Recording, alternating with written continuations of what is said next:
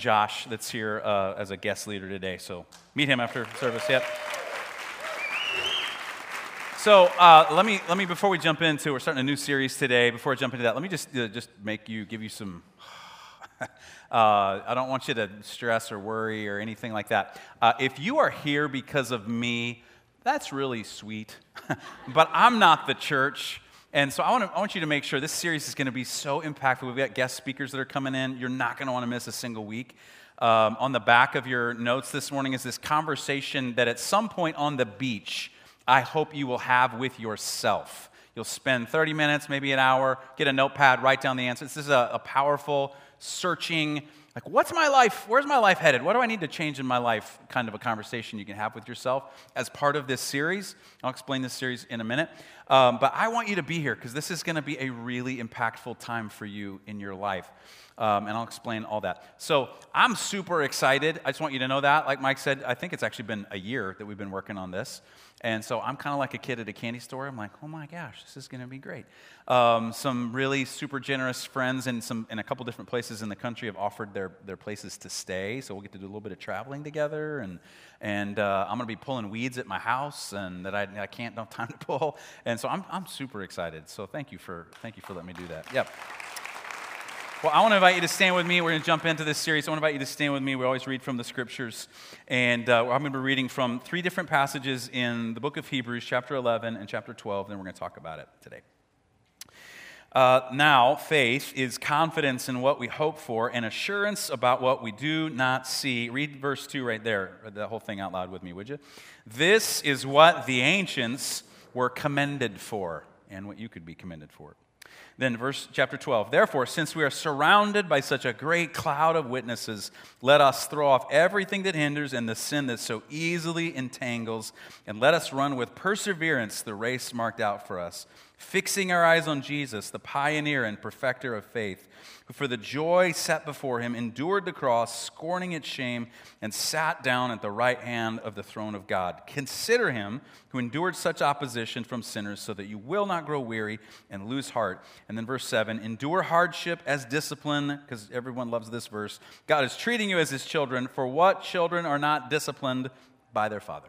This is the word of the Lord. You may be seated.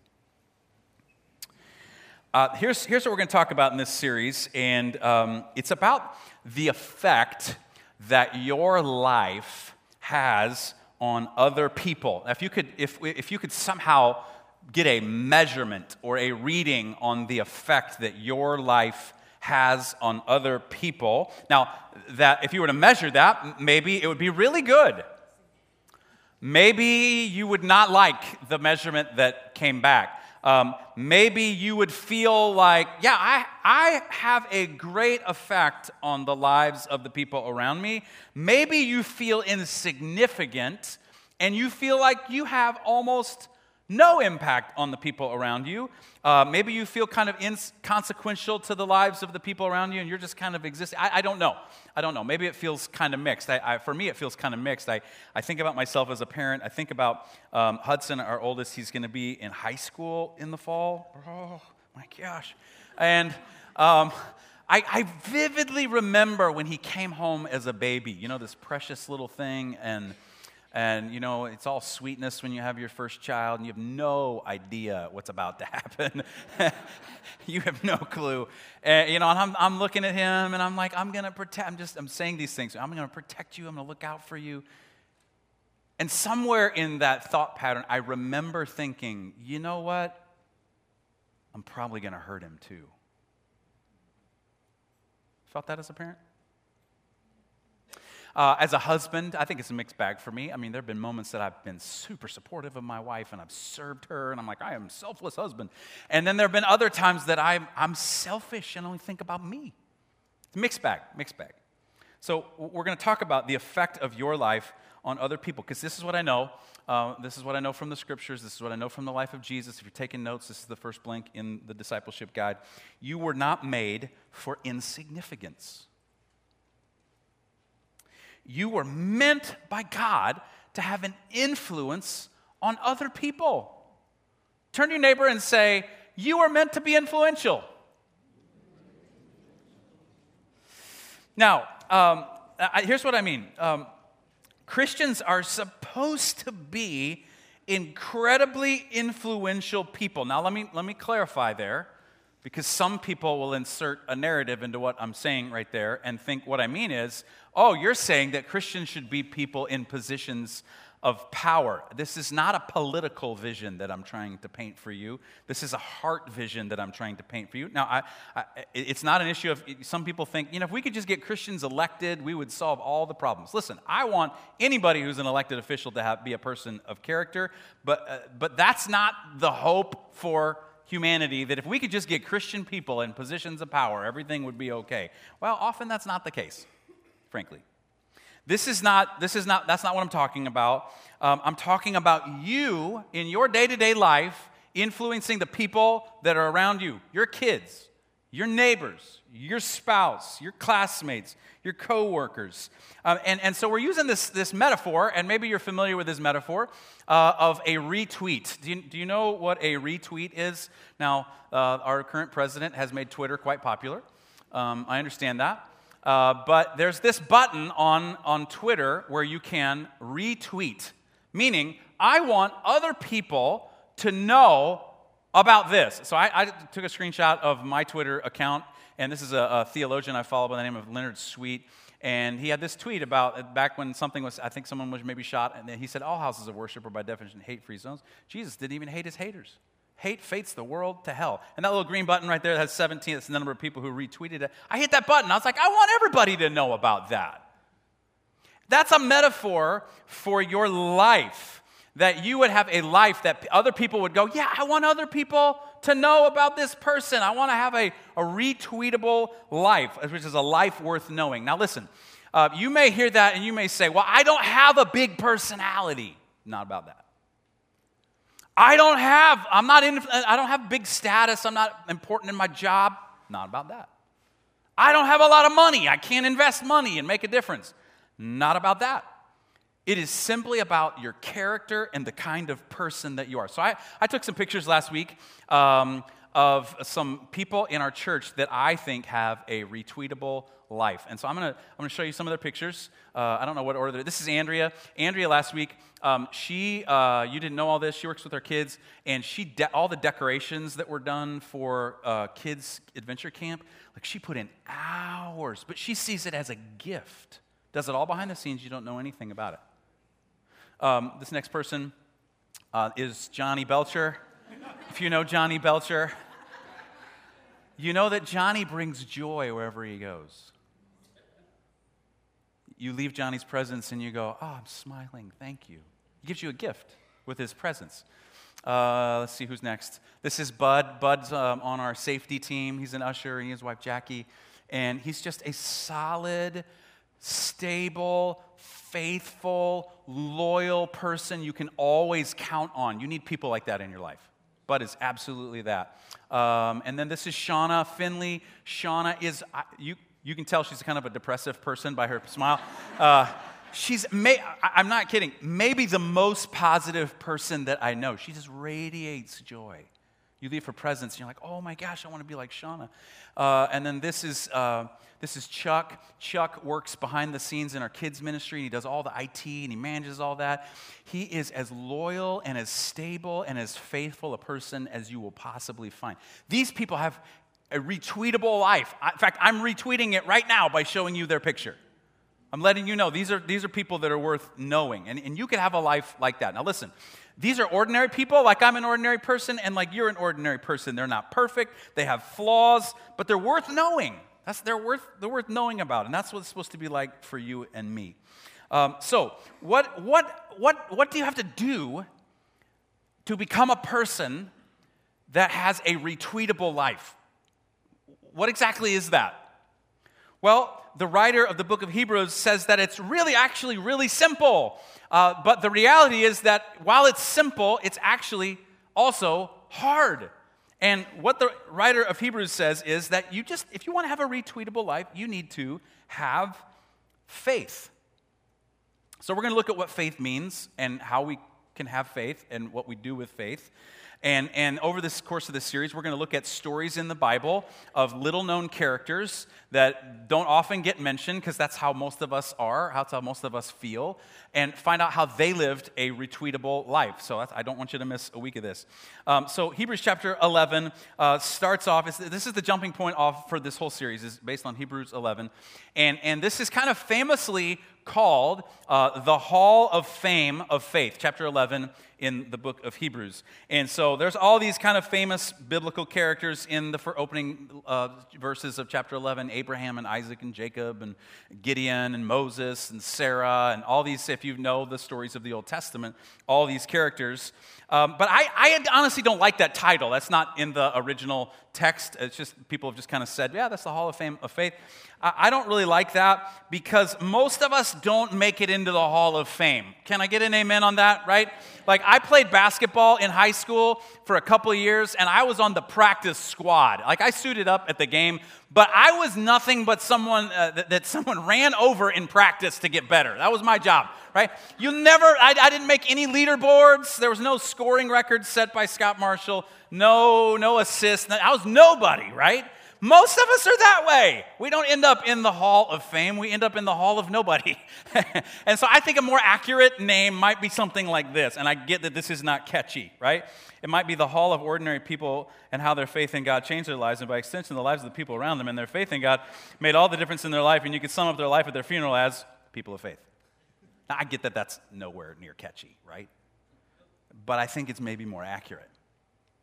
So the writer to Hebrews, he starts out and he tells us what faith is. And he says that faith is confidence in what we hope for and assurance about what we do not see. Now, this is super important that we unpack this because when you hear the word faith, you have a dictionary definition that you insert into the word faith. And so understanding what faith is, so we need to make sure we understand, because these two phrases that he puts in here are kind of like a formula for faith. If you want to have faith, you need these two things in your life. So we need to make sure we're on the same page about what this means.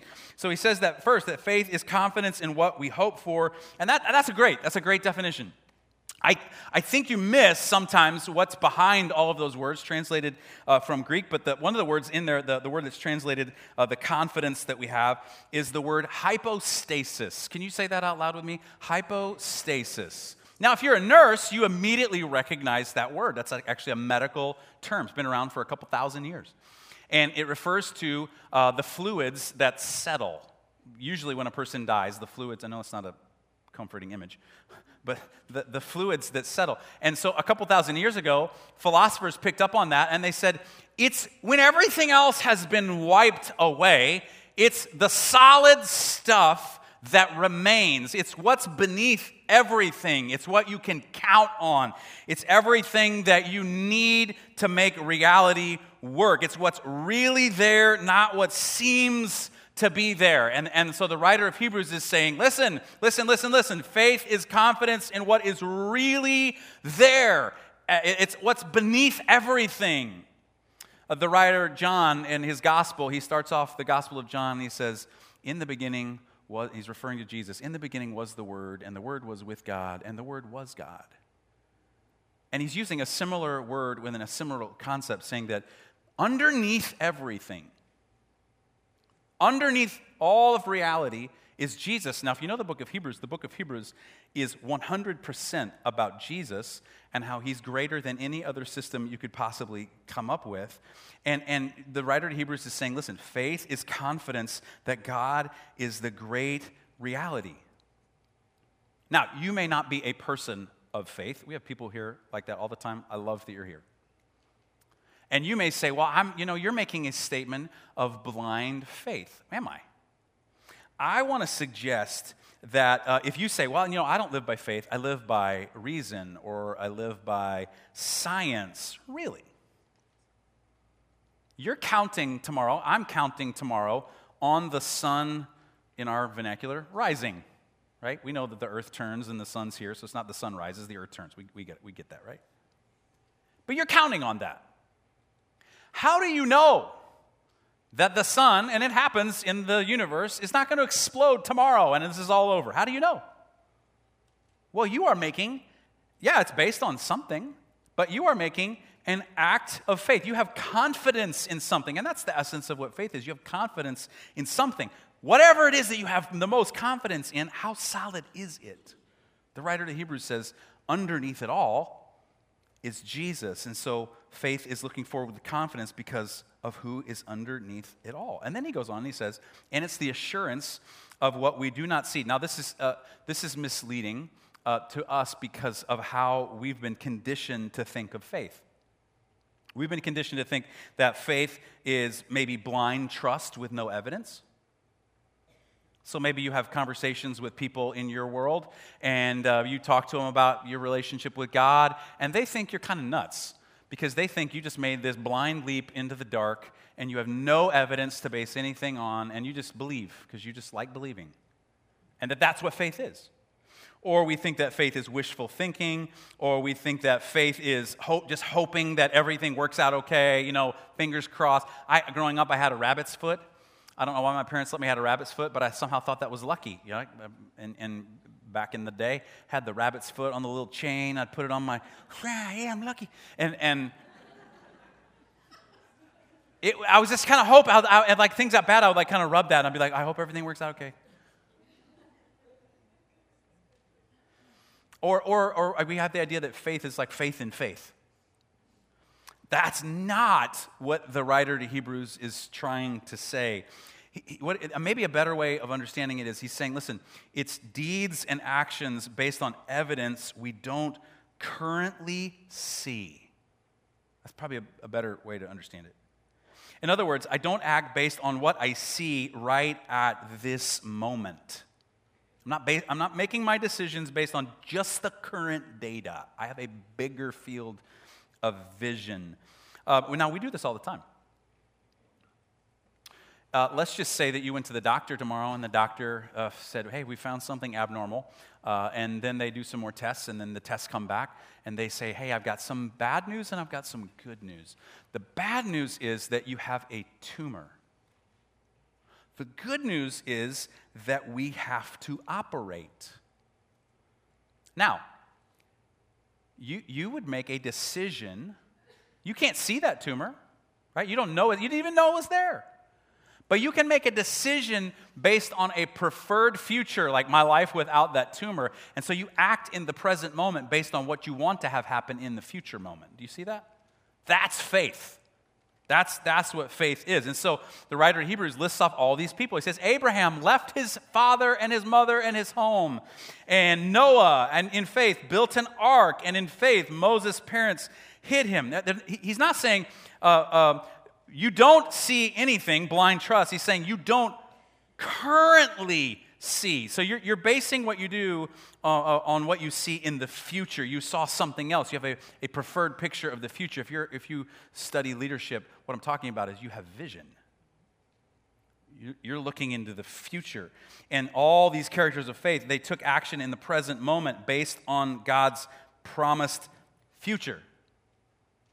Like if we were to say that this rug right here represented our lives, and this is the beginning of our life, and this is the end of our life, and we're this is how we operate. We know that we've traveled this road, and maybe we're right here, and we don't really know what's going to happen for the rest of our life. All we can see is this present moment that we have, and what went back behind us. But what faith says is, okay, my perspective is not the only perspective that matters, because God can look and see the beginning from the end. And so if God says, hey, it's going to be okay in this part of your journey, then I can act right now based on what God says is going to be okay in my journey, and I can take a step forward. Is that resonating with you? And he says, this is what the ancients were commended for. Now, this is not American faith, because this is what American faith is we hope everything turns out okay, and we act only on what we currently see. This is what Americans tell themselves so they don't despair. So here's a formula for faith, all right? Faith is confidence that God is underneath it all, and it's action in the present moment based on God's grander vision of things. And this is a beautiful phrase. We're going to skip ahead here. This is a beautiful phrase that he says in the book of of Hebrews. He says, listen, people who through faith, they conquered kingdoms, they administered justice and gained what was promised, who shut the mouths of lions. Now, if we could have faith and that was our future, oh, this is awesome, I'm going to conquer kingdoms. All right, we love that part. Then he goes on and he says, some faced jeers and flogging and even chains and imprisonment. They were put to death by stoning. They were sawed in two. They were killed by the sword. They had faith not in the outcome. They had faith in God. Now listen to what he says in Hebrews 11:38. He says, the world was not worthy of them. Do you know what I want for you as your pastor? At your funeral, I want people to stand up and say, the world was not worthy of her. The world was not worthy of him. I don't know how she got through what she got through. I don't know how he gave so much. The world was not worthy of them. If you have a retweetable life, this is what can come from you. So let me very fast, for those of you who are like, you didn't fill in the blanks because we're out of time. I'm going to give you the blanks really fast, okay? 4 actions to take with faith that will result in you having a retweetable life. Number 1, you have to throw off the weights. The writer of the Hebrews in chapter 12, he's reflecting on chapter 11. He says, throw off everything that hinders and the sin that so easily entangles. You know when you watch the Olympics and you see those runners and they have the warm-up gear on? And you know when they actually run the race, they don't leave the warm-up gear on because it hinders them? They take it off to run the race. He says, if you want to have a retweetable life, take off the things that are hindering you and throw off the sin that so easily entangles. Don't give yourself the excuse of, well, that's just how I am and I can't help it. When I ran the New York City Marathon, there was, at the start of the race, there was, because it was cold that morning, and when we took off for the race, there was gear everywhere. I mean, there was people threw gloves away and hats away, and like running can be kind of expensive a little when you buy all the junk, and I researched some of this stuff, and I saw like 2 or 3 pairs of gloves that I was like, those are $60. I think I'm going to put those in my shorts. I'm like, I'll just not run and I'll sell all this stuff on eBay, right? But if you throw that stuff off, because it's going to hinder your journey, you got to throw off the weights. And then second thing is you've got to keep going. Run with perseverance the race marked out for us. Faith is a marathon, not a sprint. You know how you run a marathon? You keep going. When you run a marathon, it hurts. You have pain. Things ache. It seems about mile 17, you're like, this is too hard. Why did I sign up to do this? This is dumb. I can't do it. But you know what you do? You go, I'm going to keep going. I'm not going to quit. And the course has been marked out for you. Jesus is the chairman of the race committee, and he's put out the cones, and he's set up the water stops because he knows what you're going to need, and he's recruited the cheer section because he knows you're going to need encouragement. And you can get there. You got to keep going. You can finish your race. Don't quit. Don't give up. Keep going. Third thing, you have to have a vision of what's best. So the writer to Hebrews says, fixing our eyes on Jesus. He's the best. The pioneer and perfecter of your faith. Listen, faith is not something you came up with. You don't need to have faith in your own ability to have faith. You need to have faith in God. That's a totally different enterprise. And when you run a marathon, you know what you do? You have your eyes on the prize at the end. You're like, I'm going to cross that finish line, and that finish line is what keeps you going. You have your eyes on what is best. And so what I would do when I would run is I would go, okay, I'm going to make it to the finish line, but right now my finish line is that mailbox. Oh, the mailbox. And the next finish line is that porta potty. And I'm running the porta potty. The next one's the water stop. And that's how you keep going, because you got a vision of where you're headed, right? You got to have a vision of what's best. Consider him who endured such opposition, writer to Hebrews says, from sinners, so that you will not grow weary and lose heart. And then last thing, you have to shift how you see your problems. Endure hardship as discipline. God is treating you as his children. Now listen, parents, we do this.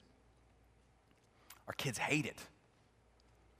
Kid goes through something difficult and challenging, and we want them to grow, and so we give them the opportunity to fail, and we know how terribly it could go, and we're like, oh my gosh, if they make that decision, this is going to go terribly. But we know that if they make this other decision, if they'll change how they see things, and they'll look at themselves and the situation differently, that they'll grow on the other side of this. And so we discipline them because we love them. And so the writer to Hebrews says, listen, That's how you need to see the things that you're going through that are difficult. You just don't have God's perspective. And if you did, what you would do is you would see every setback as a chance for you to get better, and you would see that God is at work shaping your character, and you would understand that your challenges are God's workshop. Now, you begin to put those things in place. You begin to develop a retweetable life. So I want to pray for you what this series is going to be about, and I don't want you to miss it. And maybe for the first time that you need to say, I want to have faith in God. I need a bigger confidence than the one that I've got right now, and I need to have faith in God. And faith, this is the simplest way I know how to describe it. When my kids were little and we would be in a crowd, and they wouldn't know the dangers of that crowd and how they could get lost. And so I would take my hand that was so much bigger than their little hand, and I would reach down and I would grab their hand. And I would hold on. And you know what they would always do? They wouldn't just let their hand dangle there limply. You know what they'd do? They would grab back. Now, who initiated that? Me. You're not the initiator of faith. Your faith is a response to God reaching his hand to you and saying, I got you. I'll get you where you need to go. And so today, maybe it's as simple as you just reaching out your hand. So do this with me. Would you close your eyes, bow your head, no one's looking around, they're having their own moment. And maybe as an act of faith, maybe for the first time, maybe for the 400th time, you want to reach out your hand. No one's looking at you. And feel the hand that's always been reaching for you. And take it. In faith and confidence that underneath it all are the everlasting arms of God. And so, Jesus, we want to be people of faith, people who are confident in what we hope for, sure of what we do not see. We want to be people like that. And so, God, teach us over these next weeks how to become all that you have meant for us to be, people of influence, people of character, people of depth, people of strength, people of faith. We want that. So teach us. We're listening. We want to learn. We pray this in your name. Amen. I want to invite you to stand with me, if you would. We always leave you with a blessing. And receive this blessing. You'll see people around you holding out their hands, and you can receive this blessing if you'd like. You're sent now to love the God who has his hand out to you. You're sent now to love your neighbor, to serve the world in Jesus' name. Hug someone, tell them you love them. See ya.